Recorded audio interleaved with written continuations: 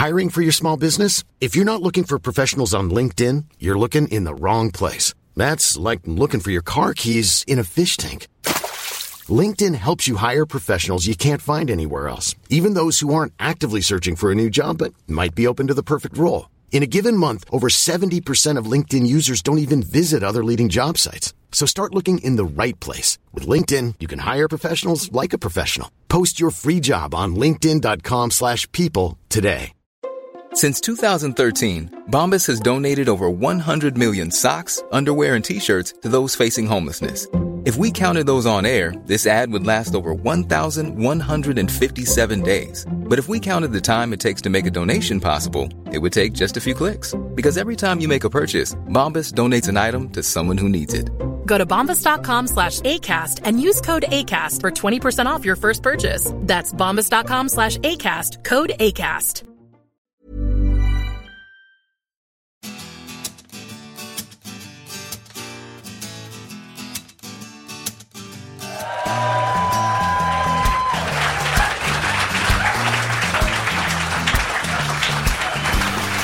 Thank you very much. Welcome along to the Slapterist Action Group. Now, we are being told, aren't we, that the NHS is in crisis. Jeremy Hunt keeps on liking to tell us that if people go into the hospitals at the weekend with a stroke, 20% more likely to die, he says. Now, medical staff have said this is absolute bollocks. The only reason you're more likely to die at the weekend is because only the most serious cases of stroke get admitted at the weekend. Some people, apparently, they don't even know they've had a stroke. They tend to wait until the Monday to do anything about it so as they can take a day off work. And they're certainly more likely to wait until the Monday if they've heard from Jeremy Hunt. They're 20% more likely to die if they do anything about it at the weekend. I myself, I've seen a lot of the NHS recently. I've got a bad shoulder, so I went to see my GP. I said, I've got this bad shoulder. He said, you're going to need to go and see a consultant. Now, he said, you can have that done on the NHS, he said, but a lot of my patients, he said, find it quicker and easier in the first instance to pay to see the consultant privately. And I said, I think you've misjudged me horribly there. I shall be going NHS.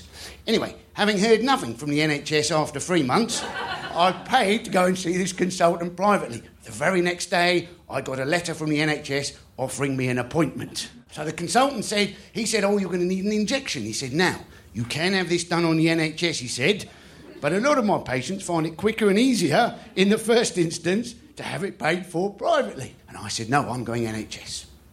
Anyway, having not heard anything for 2 months, I phoned up my doctor. I said, I've not heard anything. He said, 2 months. He said, early days yet, he said. So we waited another month, still nothing. OK, so he said, right, here's the direct line of the orthopaedic department. He said, give them a call. It's in the system. They should have done something by now. So I phoned them up. Lady says, oh, well. She says, you needed to contact us 8 weeks from referral. She said, it's been 3 months, she said. And I said, I never received anything from the post. And she said, oh, no, we never sent you anything. So I said, how was I supposed to know I was supposed to get in contact with you? She said, you weren't. She said, but you're going to have to go back and get it re-referred to your doctor. And I said, but surely I've been referred already. I should be getting an appointment. She said, oh, yes, but we never received the referral. And I said, but it's on the system and you're reading it to me now. And she said, oh, yes, I'm reading it, but we've not received it. I said, explain how that one works. She said, we didn't get it in the 8-week period. So I said, you want me to now go back to my GP and get you exactly the same letter sent again to the one you're reading to me now? And she said, no, it'll have a different date on it. So back I go. GP sends another letter. In the fullness of time, I get an appointment. But I'm going to be out of the country on work, so I can't make it. So I've got to phone up this lady again. I said, I can't make this appointment. She said, all right, we've offered you one appointment in the 8-week period, she said. Now I can offer you one other appointment. So she then offered me an appointment for a day after the one I couldn't make. I said, no, I'm still going to be out of the country then. I'm not going to be able to make this. Can you offer me one slightly further away that I can make? No, we've offered you 2 appointments in the 8-week period. I said, OK, well, what have you got after the 8 weeks? She said, lots. but they're not in the 8-week period. You need to get referred. I said, are you telling me I need to go back to my GP? He's going to send you the same third letter with a slightly different date on it. You at some stage will get in contact with me with the third letter you've sent me. I will then follow you up, and quite possibly in a few weeks' time, you and I are going to be having exactly the same conversation. She said yes. She said, but if it's any consolation, I'm not looking forward to that phone call either. And I said to her, you know this is madness, don't you? And she said, no, that's a different department. But it is madness, isn't it? It is. Wasting my time, wasting her time, wasting NHS money, all for these stupid targets which are making the system worse. And, you know, obviously I could pay for it, but, you know, you think you've already paid for it in many ways, don't you? It's the principle. And you'll notice I punched the air there with my right arm, because I still can't do it with my left arm, because I've yet to get an appointment. When I do get an appointment, it may well be at the weekend, which is not necessarily a problem, provided the stress of getting it has not given me a fucking stroke, ladies and gentlemen. So would you now please welcome to the stage Jess Phillips MP, Owen Jones and Rich Hall.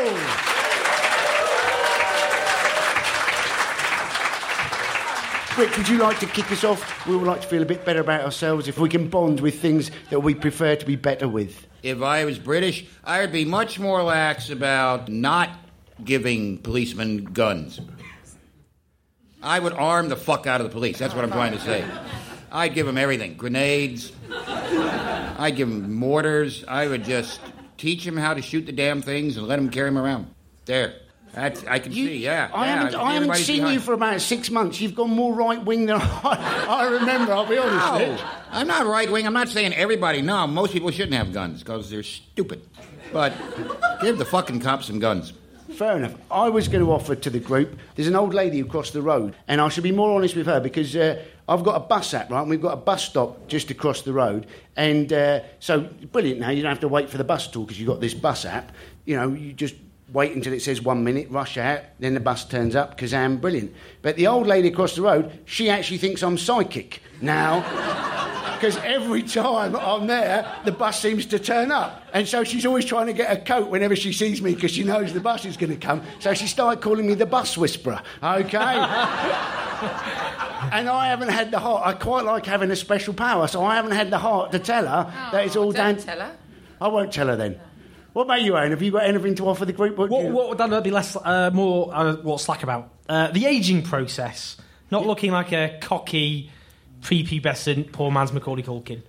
I think I've been aged by the last 2 years. I look at least 16 now, so there's hope. I think it's great. Chris Addison, he was always on Mock the Week, and people always think Chris is a lot younger than he is, and I think it's a bonus. He would get fan mail from people who assumed that he was about 15 years younger. They go, "Oh, does your mum know you're all this late?" It was funny to begin with, but I am 30. You don't get ID'd in supermarkets or anything like that? No, of course I don't.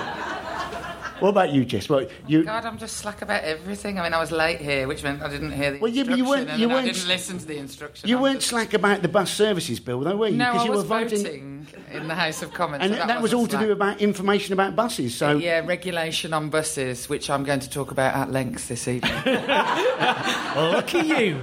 I think the thing I would like to be least slack about, though, is paying attention to my children, because my son said to me yesterday, he said, when you're on your phone, when you're looking at your phone, which is all the time, if I say Mom, you don't look up. But if I say Jess, you listen to me. I know, I'm a terrible mother. And do you get cross when he calls you Jess? No, not really. I'd rather he addressed me as, Her Royal Highness. It's not catching on to that. No. But you're obviously a very busy lady, so we're very pleased to see you here. Thank you very much. 2 years as an MP, being described variously as a heroine, a blunt speaker, a breath of fresh air, and a pain in the arse. Yeah. But from my point of view, love hearing you speaking your mind.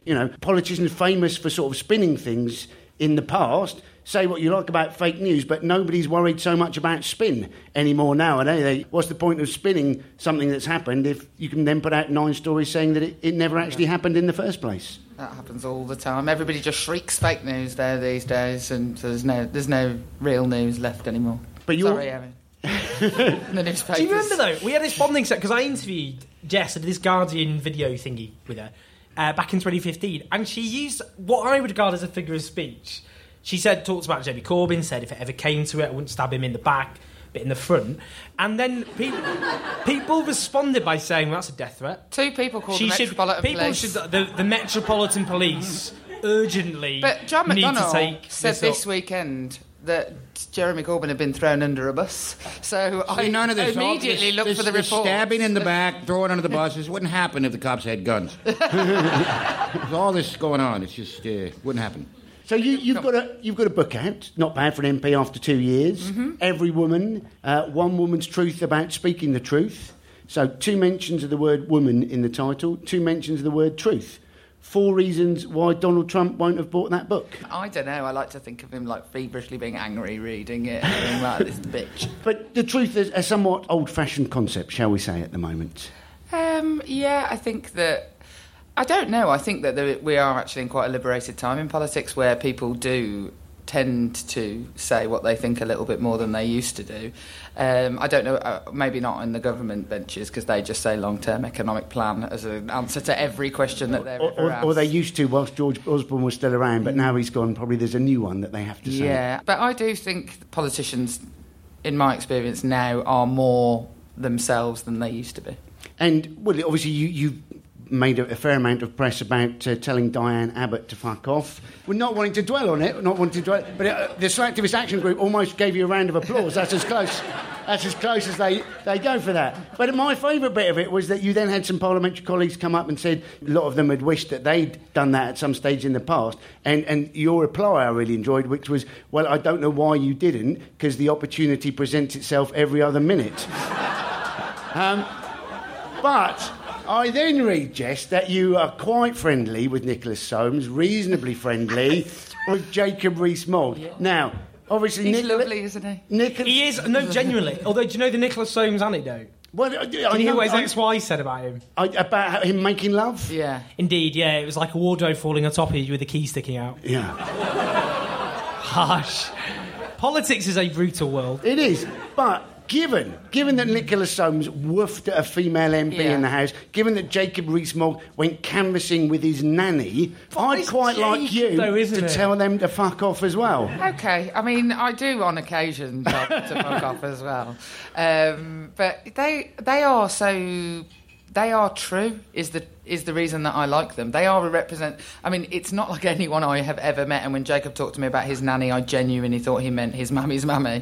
That's the person you can't push off a bus, isn't it? Your mummy's mummy. That is a Glaswegian song. But they are who they are, and they don't try and... Now, sometimes who they are is, like, sexist and horrible, and I wouldn't agree with them, but they don't try and be something that they're not, and they present themselves as the truest representation of themselves, and that's why I like them. Although, they are to a penny, aren't they? Kind of eccentric, privately educated Tories. And whatever people think about Diane, she was one of the first... That's true. Well, the first black woman to be elected, and quite racist as a country, aren't we? Yeah. In lots of ways. And I know people get angry and frustrated with her for lots of reasons, but she'll always go down in history as the first black woman elected. Whereas, like you say, there's a million Toffs. There's a million Jacob Rees-Mogg. In terms of speaking your mind, you've had a certain amount of abuse on social media that you've said at times has been bad for your mental health.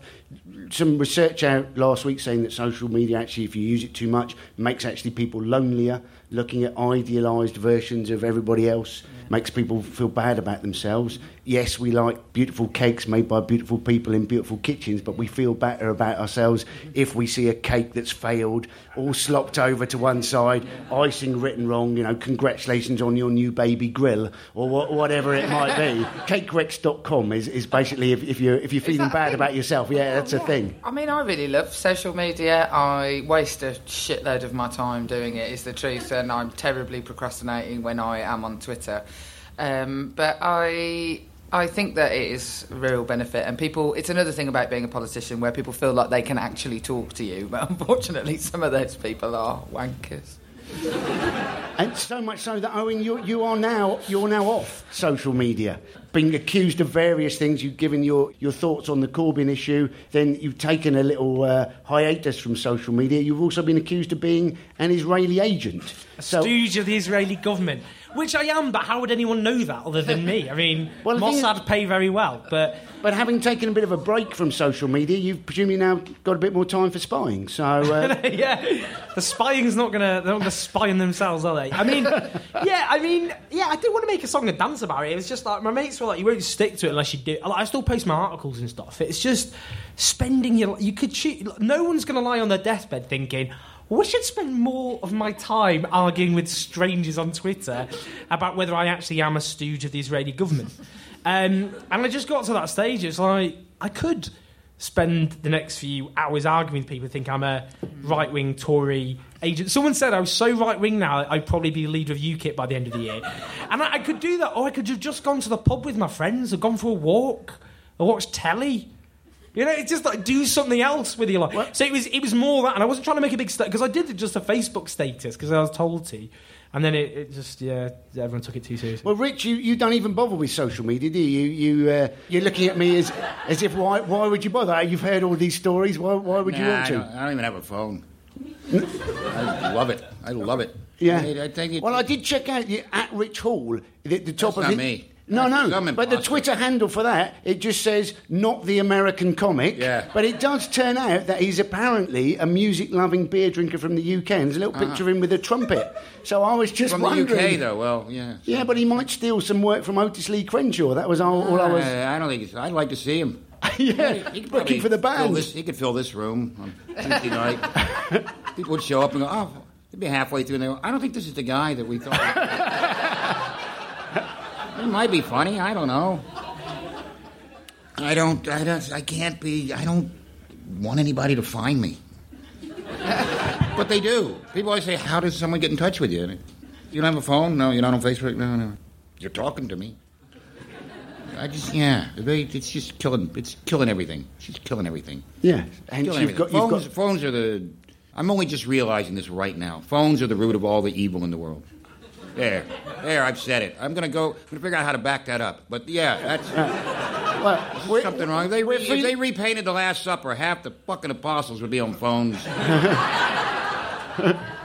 might have gone very under the table. Had that been the case. It might have had a better outcome. Yeah. They'd have all been concentrating on their Twitter profile. None of them would have bothered to do anything else. Jesus would be on TripAdvisor. Guaranteed. I'm trying to find a better restaurant. One that didn't make... 12 guys sit on the same side of the table. What are we, a Wagamama? I think it's because, and this is a Trump. One of the reasons Trump got elected was because when you're getting news down that thin stream, that information is now just a rivulet on a screen. It's not big. News used to be big. You turn on the TV and you go, "Look, this is big." And now and Trump is great at just maneuvering, just sending his little raft of inconsequentiality down this tiny stream. And on a tiny screen, what Trump does seems really fucking important. And it's magnified so much. And a lot of people just kind of thought, oh, this guy's real. And a lot of people voted for Trump because they were disgusted by him, but they didn't mind being disgusted. Whereas other people are disgusted and don't like being disgusted. But, Trump, a lot of people love being disgusted. And what Trump does by tweeting is very disgusting. And some people go, yeah, this guy's real. But he's not. He's a fucking idiot. Well, we will no doubt come back to that as we go on. Jess, you've been obviously a Labour person all of your life. By accounts, you got a Labour Party membership age 14 from your parents. Yep. Were you happy with that age 14? Shit gift. I'm sure they bought me some other stuff as well. But yeah, I remember. You're looking forward to a chopper bike or something, was it? Or, yeah. And Labour Party membership, and a woman called Christine came round and forced me to put my signature on the thing on my birthday. So, Apparently your kids, when looking at Jeremy Corbyn, they think he looks like Obi-Wan Kenobi. Obi-Wan Kenobi, yeah. yeah. And you told Jeremy this. What did Jeremy make of I it? texted him and said, my son just saw a picture of you, said it looked like Obi-Wan Kenobi, and he replied, the Force is strong with that one, or something slightly Star Warsy, whatever it was. But he seemed pleased. But Obi-Wan Kenobi, of course, in Master Jedi, Jeremy Corbyn, cyclist drain spotter. Similar. Obi-Wan Kenobi, cloak with a lightsaber. Jeremy Moore, anorak with a fluorescent stripe. I don't think he's living his life like Obi-Wan Kenobi, per se. Who would be the young Padawan? Who is Luke in this, if we're going to stretch this? Who is Luke, Owen? They did that. It's funny. I know what you're doing. Basically, what happened is, 2 years ago, we spoke at the same demo, and there was a picture of me next to Jeremy Corbyn. And then what they did is a picture of Obi-Wan Kenobi next to Luke Skywalker. I think it was Huffington Post sort of stuff they do. And it was like they did the picture and it went viral. Yeah, very funny. We're all Googling that later on. We're all going to see. I didn't see that. I genuinely thought that was your reference. No, I didn't see that picture. Backfired. Avoided it. Everyone's going to go home. It's going to go viral all over again. Thanks. No problem. Jeremy Corbyn at the moment being described as political Marmite. Mm-hmm. Now, that arguably is a little bit harsh on Marmite in the sense that if you imagine 50% of the British population love Marmite, 50% hate Marmite, Jeremy Corbyn would kill for those sort of popularity ratings. Arguably, he's more political wasabi, aubergine, licorice, haggis, something like that. I like all of those things. And my mum said never marry a person who doesn't like Marmite, so right. I would be in the loving Jeremy Corbyn category then, wouldn't I? The fact that you're off social media, Owen, is partly down to your feelings about, that Jeremy should step aside, then they should bring it down to 5% and somebody from the left should be able to stand. But social media did help you launch an absolutely incredible, congratulations on the Muslim ban demonstration. We talk about slacktivism. That was remarkable. By all accounts, 3 a.m. on Sunday morning, you suddenly thought to yourself, something needs to happen, and 48 hours, lo and behold, it was there going. You tweeted out that you needed a generator. I did have a look in my garage for you. All I could see was a portable karaoke. I didn't think that was going to be much help. But, absolutely brilliant work and absolute congratulations from people who are supposedly were not great at organising anything, an amazing achievement. We've all done it, though. I mean, stumbled home after a few drinks, tweeted, let's have a massive protest. And then just things escalated. Yeah, I don't know. I just thought it was 3 a.m. I just came back from the United States, so I came back on the Saturday, and it was it was the early hours of Sunday morning. So I'd only just come back, so I travelled all over, and and I don't know. It was just a case of, I do think, like, looking back in history, they'll go, if you're not going to protest now, this orange-faced megalomaniac bigot is the most powerful man on the face of the earth. I might as well give up. So it was just the case, that's what I did. I just, sent out a tweet. And it is remarkable, because social media's got, it is a bit of a bubble, isn't it? You get people who just pat themselves on the back. But it was just a case of, what I loved about it, because it just became this, protest all over the country, was people who'd never protested before. I went round afterwards chatting to people. They came up with their, they didn't have, like, SWP banners. They designed their own things. And it was just kind of like an authentic expression of this, like, it just isn't right. And if we don't speak out at a time like this, then what is the point? And you were over in the States, you were researching for your book that's coming out, The Politics of Hope. Sounds like satire, doesn't it? The Politics of Hope. Well, it's certainly given that Barack Obama's was the audacity of hope. And I know, do you know what? It's a holding title. I might have to scrap that. Thanks. But the reason you said that you were doing it was because you wanted to cheer yourself up. One of the reasons. Going over to America to cheer yourself up at the moment is not necessarily the best way of doing it. You say that? Right. You say, I want to hear what you think. Right, I went there, and I felt a bit before the inauguration. I went to Obama's America, left Trump's America, and I thought, I'd be like, blimey, what is the point of this? I went there, and I actually came back more optimistic. It's like, I can see their way out. Have you seen Labyrinth? Oh, man, it's the best film It's amazing. Ever. The tight PVC, David Bowie, amazing. Right, and it was a bit of a misshit. It's questionable, a kind of someone with a background in showbiz preying on a young teenage girl. But, I mean, let's just scrap that. Yeah. No, but it was a case of like you got this kind of.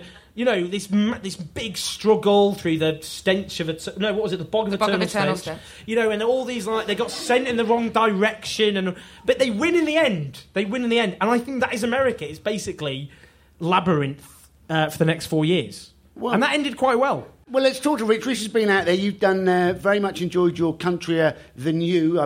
Still on iPlayer, was on BBC 4 about country music last week. Now, you were saying country music very much about pain. Now, country music is very much about hard lives that people think they lead. Well, you basically... It's a lot of millionaires singing about trucks. So you have to look at it in terms of country music is about the listener and not the singer. Because these guys, they're millionaires singing, I wish I had a beer, I wish I had a truck. But you do. You have a beer in a truck. I don't have a beer in a truck, but so I'm going to listen to your song. But you have a beer in a truck. But you were basically saying for inspiration, people needed people to leave them, and then the inspiration. You would have a song. So now with Trump there, is there going to be a world of pain in America? Does that mean we're going to lead to some great country music coming up, or are the fact that these people in Nashville and Tennessee and Kentucky, are they going to view Trump as their person? Suddenly be really happy about that, and country music's going to go to the pan? No, country music. Never changes. I mean, it goes from really bad, and then someone comes along and rescues it every 20 years. It's always going to be the same because it's something that it's a lifestyle. People embrace that lifestyle in country music, and it's very Southern.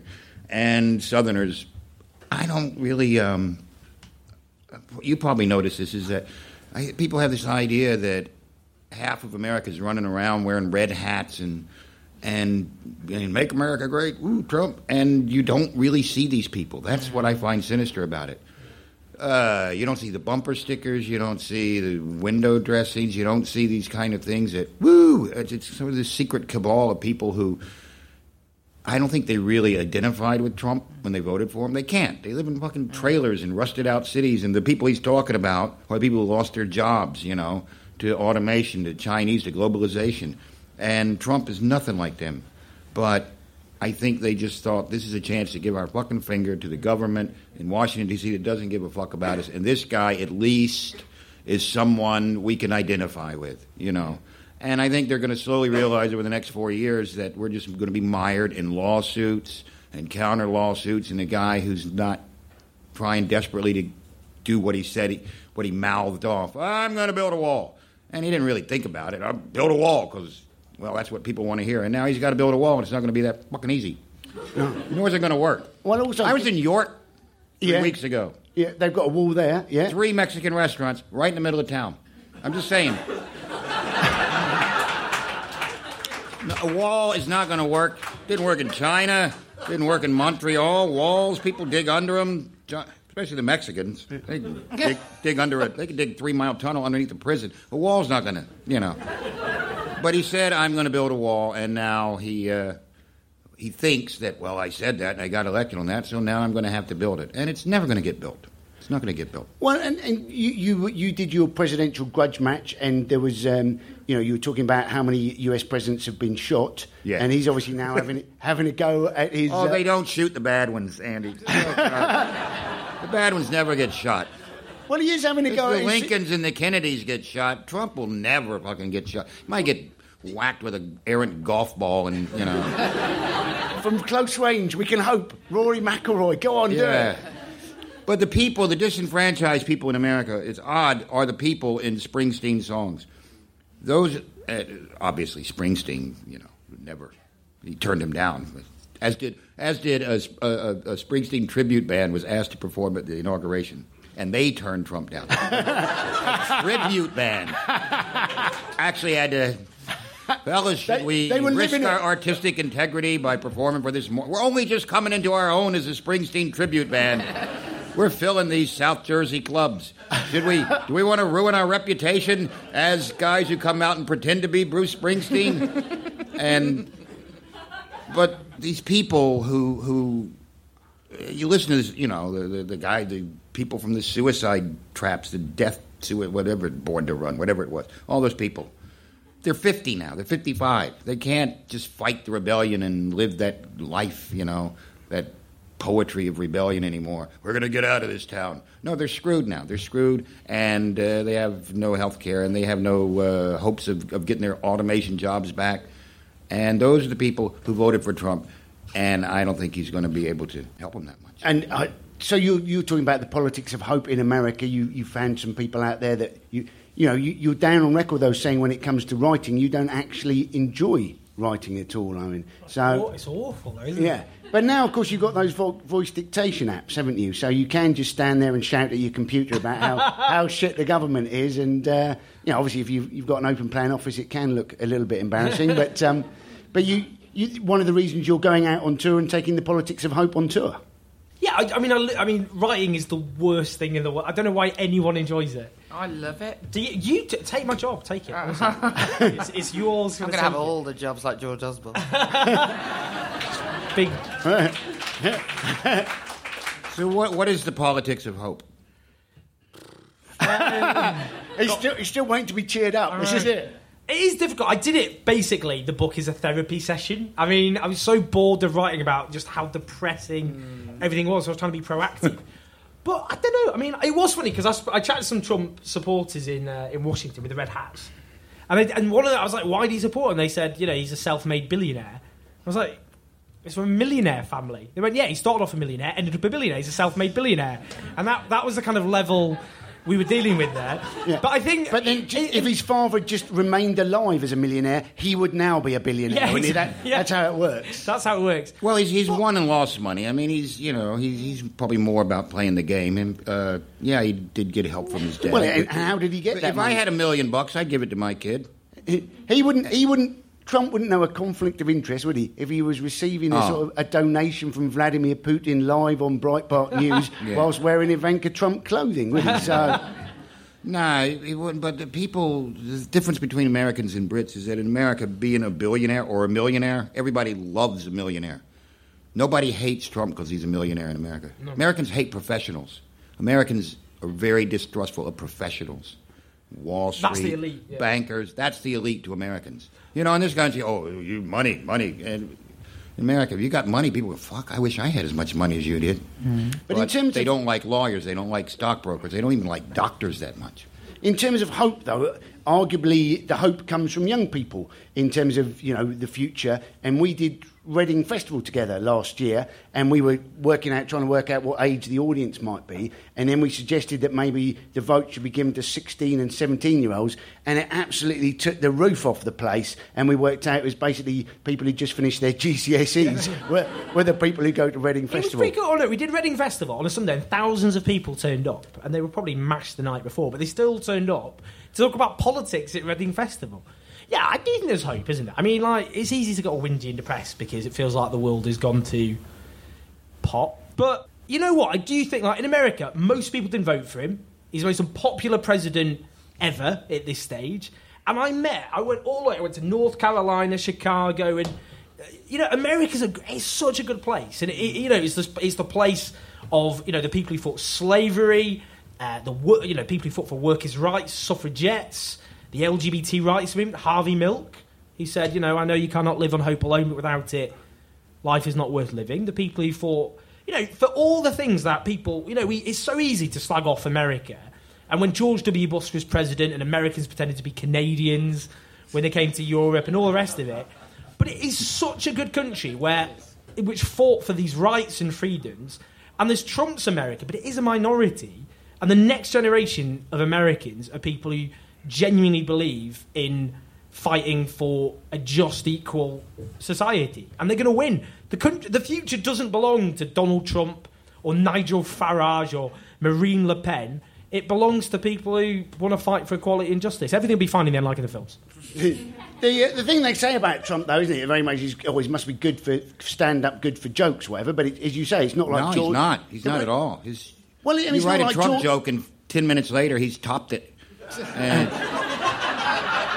it's like, God, that was funny 10 minutes. Oh, now look what he's done. Oh, Jesus Christ. He's very hard to write. It's not like George Bush was a joke-free zone, was it? And, it's not like Tony Blair doesn't give to the comedy fraternity. Even these days, he's still giving to the comedy fraternity, isn't it? Well, it was only last week he was saying, the trouble with Brexit was it was voted on by, with voters with imperfect knowledge, says the man who took us to war on the back of a student essay. It didn't seem to make any sense whatsoever, did it? So, that is a Slacktivist classic round of applause, that is. So...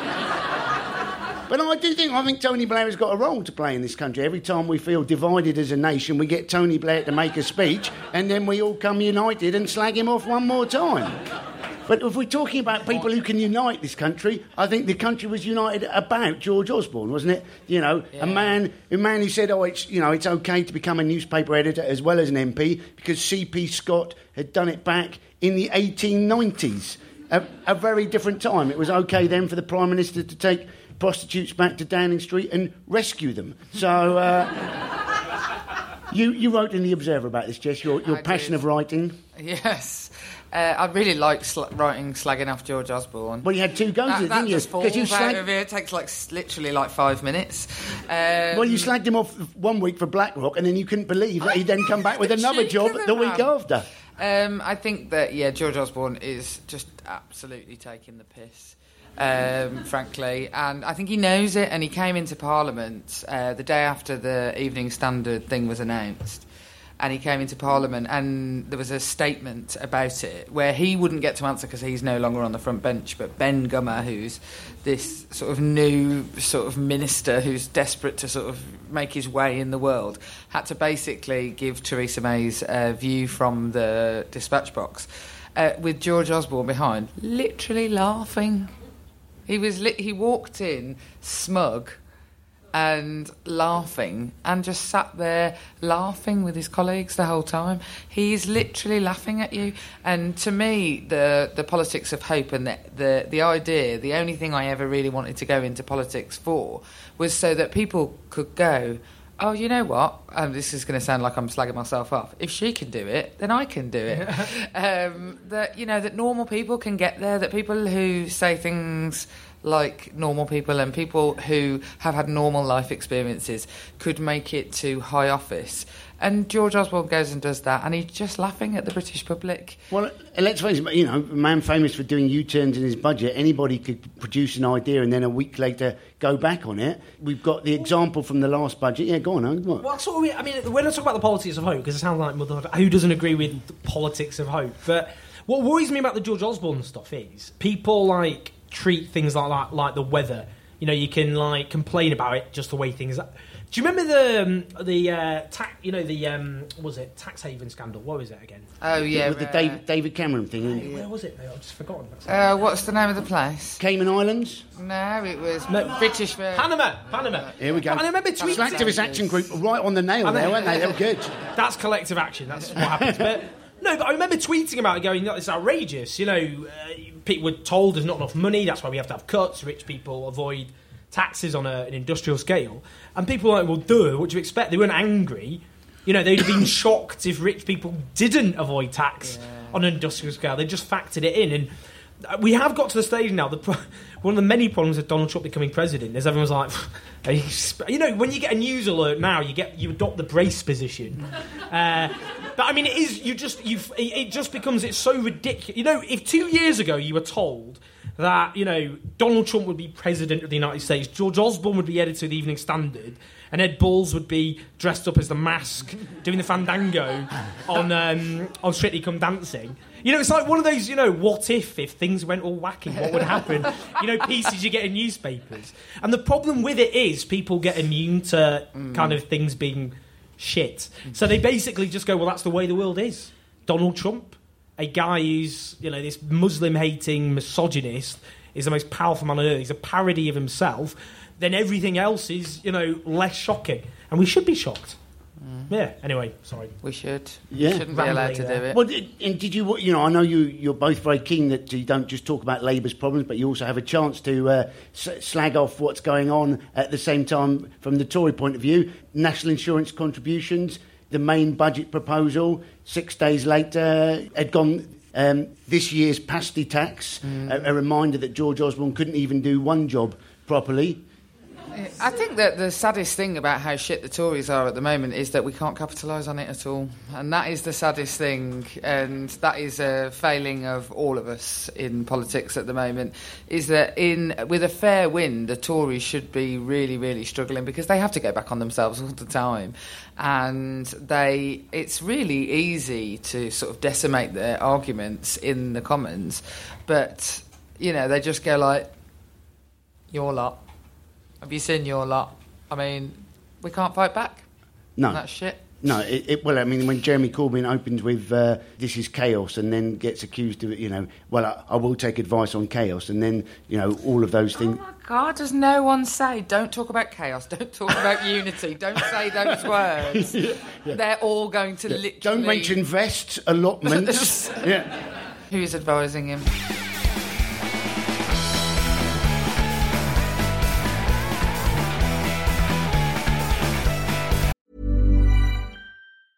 It's that time of the year.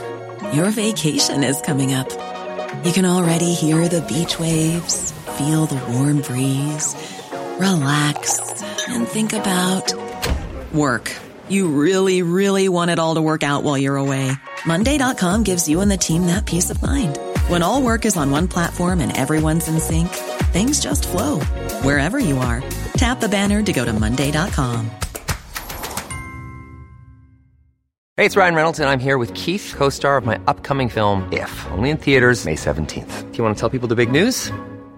All right, I'll do it. Sign up now and you'll get unlimited for $15 a month and 6 months of Paramount Plus Essential Plan on us. MintMobile.com/switch. Upfront payment of $45 equivalent to $15 per month. Unlimited over 40 gigabytes per month. Face lower speeds. Videos at 480p. Active Mint customers by 531.24 get 6 months of Paramount Plus Essential Plan. Auto renews after 6 months. Offer ends May 31st, 2024. Separate Paramount Plus registration required. Terms and conditions apply if rated PG. Hiring for your small business? If you're not looking for professionals on LinkedIn, you're looking in the wrong place. That's like looking for your car keys in a fish tank. LinkedIn helps you hire professionals you can't find anywhere else, even those who aren't actively searching for a new job but might be open to the perfect role. In a given month, over 70% of LinkedIn users don't even visit other leading job sites. So start looking in the right place. With LinkedIn, you can hire professionals like a professional. Post your free job on linkedin.com/people today. Before you have a chance to ask your questions, I'll just let you know who is coming up over the coming months. Next month, we've got Nick Clegg, Matt Ford will be here, and we've got Katie Balls from The Spectator. That's April the 24th. And then in May, we've got Romesh Ranganathan, Lucy Powell, and Daniel Finkelstein from The Times. So anybody listening on the podcast, please go to the website, andyparsons.co.uk. So hands up, anybody who's got a question for one of our three guests. Thank you very much, sir. Very good of you to be the first person. There will be a microphone coming to you now. Yeah, this is the week that Article 50 gets triggered. Oh, yeah. So just try and imagine where we'll be in 2 years' time. Okay, maybe we should go to Jess first on that one. Oh, I just feel like there's going to be like cars burning in the street. Like in Back to the Future when he goes Back to the Future 2 when Biff has taken over, and there's just like crazy shit going on in the street. Maybe like that. I imagine it will be fairly similar to what it is like now, but that no progression will have been made. It will be very, very difficult to progress the economy in any way. It will be very difficult to... even at the moment in Parliament, it feels impossible to progress anything because people used to shout austerity and now they shout Brexit. Brexit sucks the life out of everything that happens in that place. And it's like nobody can pay any attention to anything because of Brexit. So maybe in exactly 2 years' time, we'll be able to have a different conversation. That would be nice. Something to look forward to. So you're saying nothing's going to happen? We're just still in this... There'll be a transitional deal, so we can talk about it for another 2 years. It'll be going on. Oh, and what did you want? Do you want to come on this, or you suddenly the politics of hope have turned sour for you now? We seem 28 days later. No, joking. It's easy to be downbeat because it does feel sometimes like... this government, we're going to turn Britain into that kind of drunk guy at the end of the pub at the end of the night. He's just ranting at everyone and sticking his fingers up and thinks he's, because we're going to alienate everyone in Europe and we're going to increasingly become xenophobic and inward-looking. But I don't think that's inevitable. I think if people make their voices heard, because the danger is people just become resigned to what this government's doing. We're going to end up with a hard Tory Brexit. We're going to screw over lots of things people probably in this room believe in. Then it will happen. But I think if people make their voices heard about standing up for our rights, workers' rights, whether it be standing against scapegoating neighbours for problems caused by the powerful, then it might be all right. But as soon as people get despairing, that's when despair will be vindicated, probably. And then it'll be the politics of despair. Indeed. And who wants that? Yeah. Second working title for the book, when it all goes tits up. That's the realistic title. So, anybody else got a question? Hiya. We've all got like a limited amount of time on the planet. Is it selfish or selfless to be a slacktivist? Like, we can't all be Leonardo DiCaprio's of the world, and we can't all be millionaires. Is it selfish to make yourself before you try and change the world? So basically, is it okay to, if we dabble in politics rather than being full-time members of the political fraternity? All you should do, all I ever encourage people to do is vote. It's when people don't vote that it bothers me. I think I'm a loser for, I wouldn't expect anyone to be like me and dedicate like every waking hour of their lives to politics. I have always been that way, and I recognise that isn't normal and that most people aren't interested in that. And when I knock doors in my constituency, people don't talk about the things that we write about in our newspapers or that we're talking about in Westminster. They largely talk about pavements, drop curbs. This is small, neighbourhood stuff. That's what drives people. So I think it's completely okay to be a slacktivist and just maybe sometimes get Auntie Anna with your banner and feel that you can take part in things. What you shouldn't ever do is get a banner, go on one protest and then lecture everyone forever. Don't be that dude. Literally nobody likes that dude.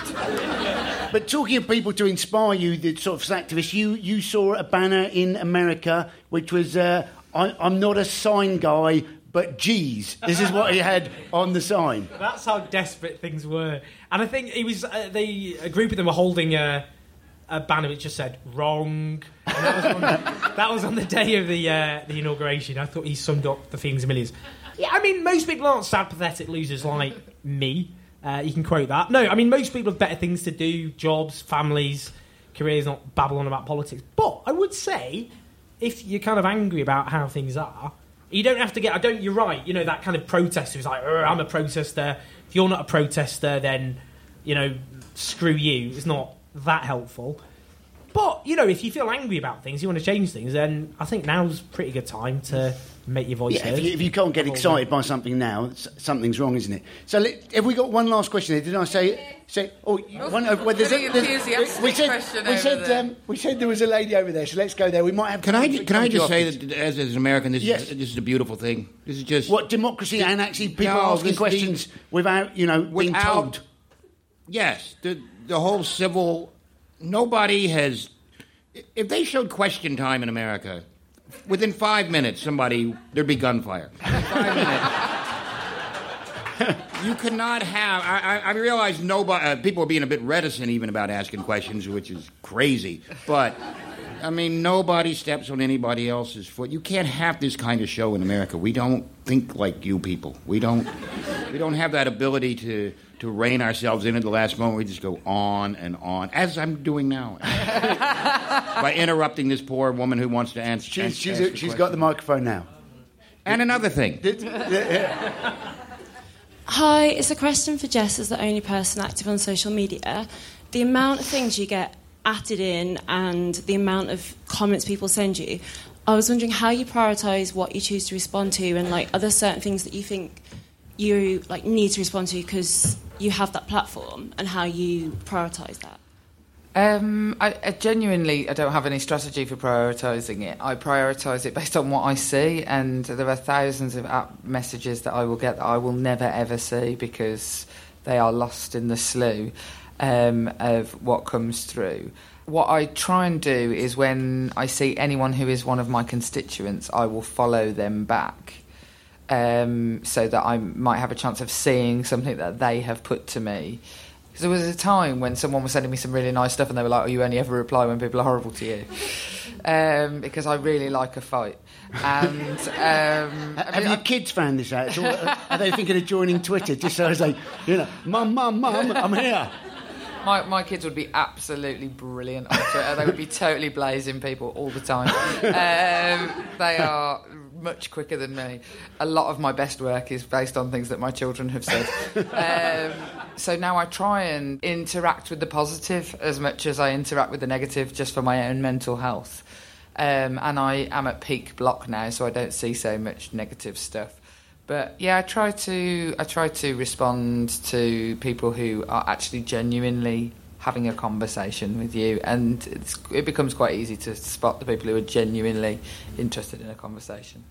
Brilliant. Well, that is in fact all we've got time for. Apologies. If you do want to get in contact with anybody, then obviously on the panel you'll be able to get in contact with Jess over social media. You'll be able to leave messages for Owen, which he may see but won't reply to. And if you want to book Rich Hall, feel free to go on Twitter, and some surprise bloke who's not the American comic will be available. Thank you very much for all coming out. If anybody's listening on the podcast, please subscribe. It helps us keep it free. It just basically goes straight into your downloads folder. We'll give you a quick moment to do that now. Super, that's done. So thank you very much for that.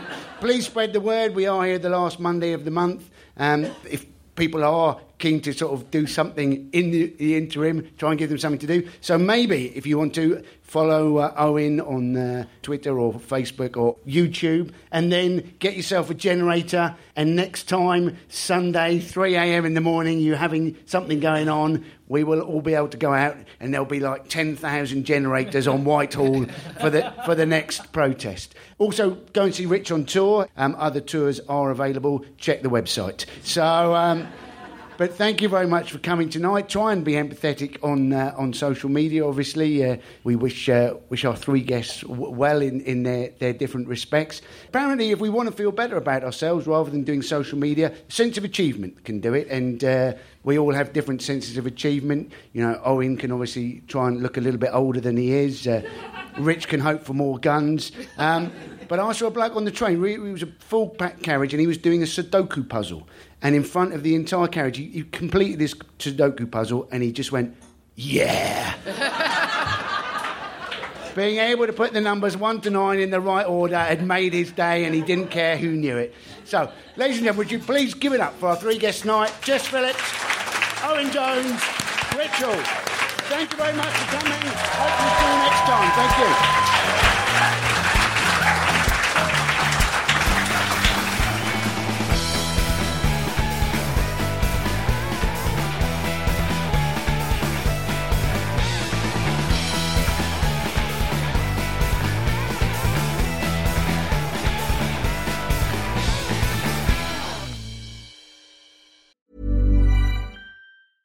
Hey, it's Paige DeSorbo from Giggly Squad. High quality fashion without the price tag. Say hello to Quince. I'm snagging high-end essentials like cozy cashmere sweaters, sleek leather jackets, fine jewelry, and so much more. With Quince being 50 to 80% less than similar brands.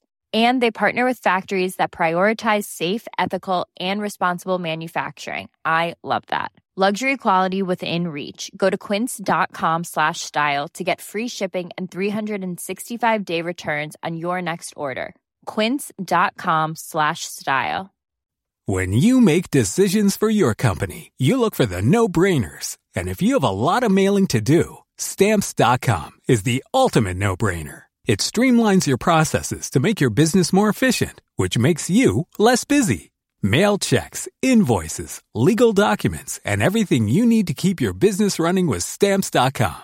Seamlessly connect with every major marketplace and shopping cart. Schedule package pickups and see your cheapest and fastest shipping options from different carriers. With rates up to 89% off USPS and UPS rates. And with the Stamps.com mobile app, you can take care of mailing and shipping wherever you are. Make the same no-brainer decision as over 1 million other businesses with Stamps.com. Sign up with code PROGRAM for a 4-week trial, plus free postage and a free digital scale. No long-term commitments or contracts. That's Stamps.com. Code PROGRAM.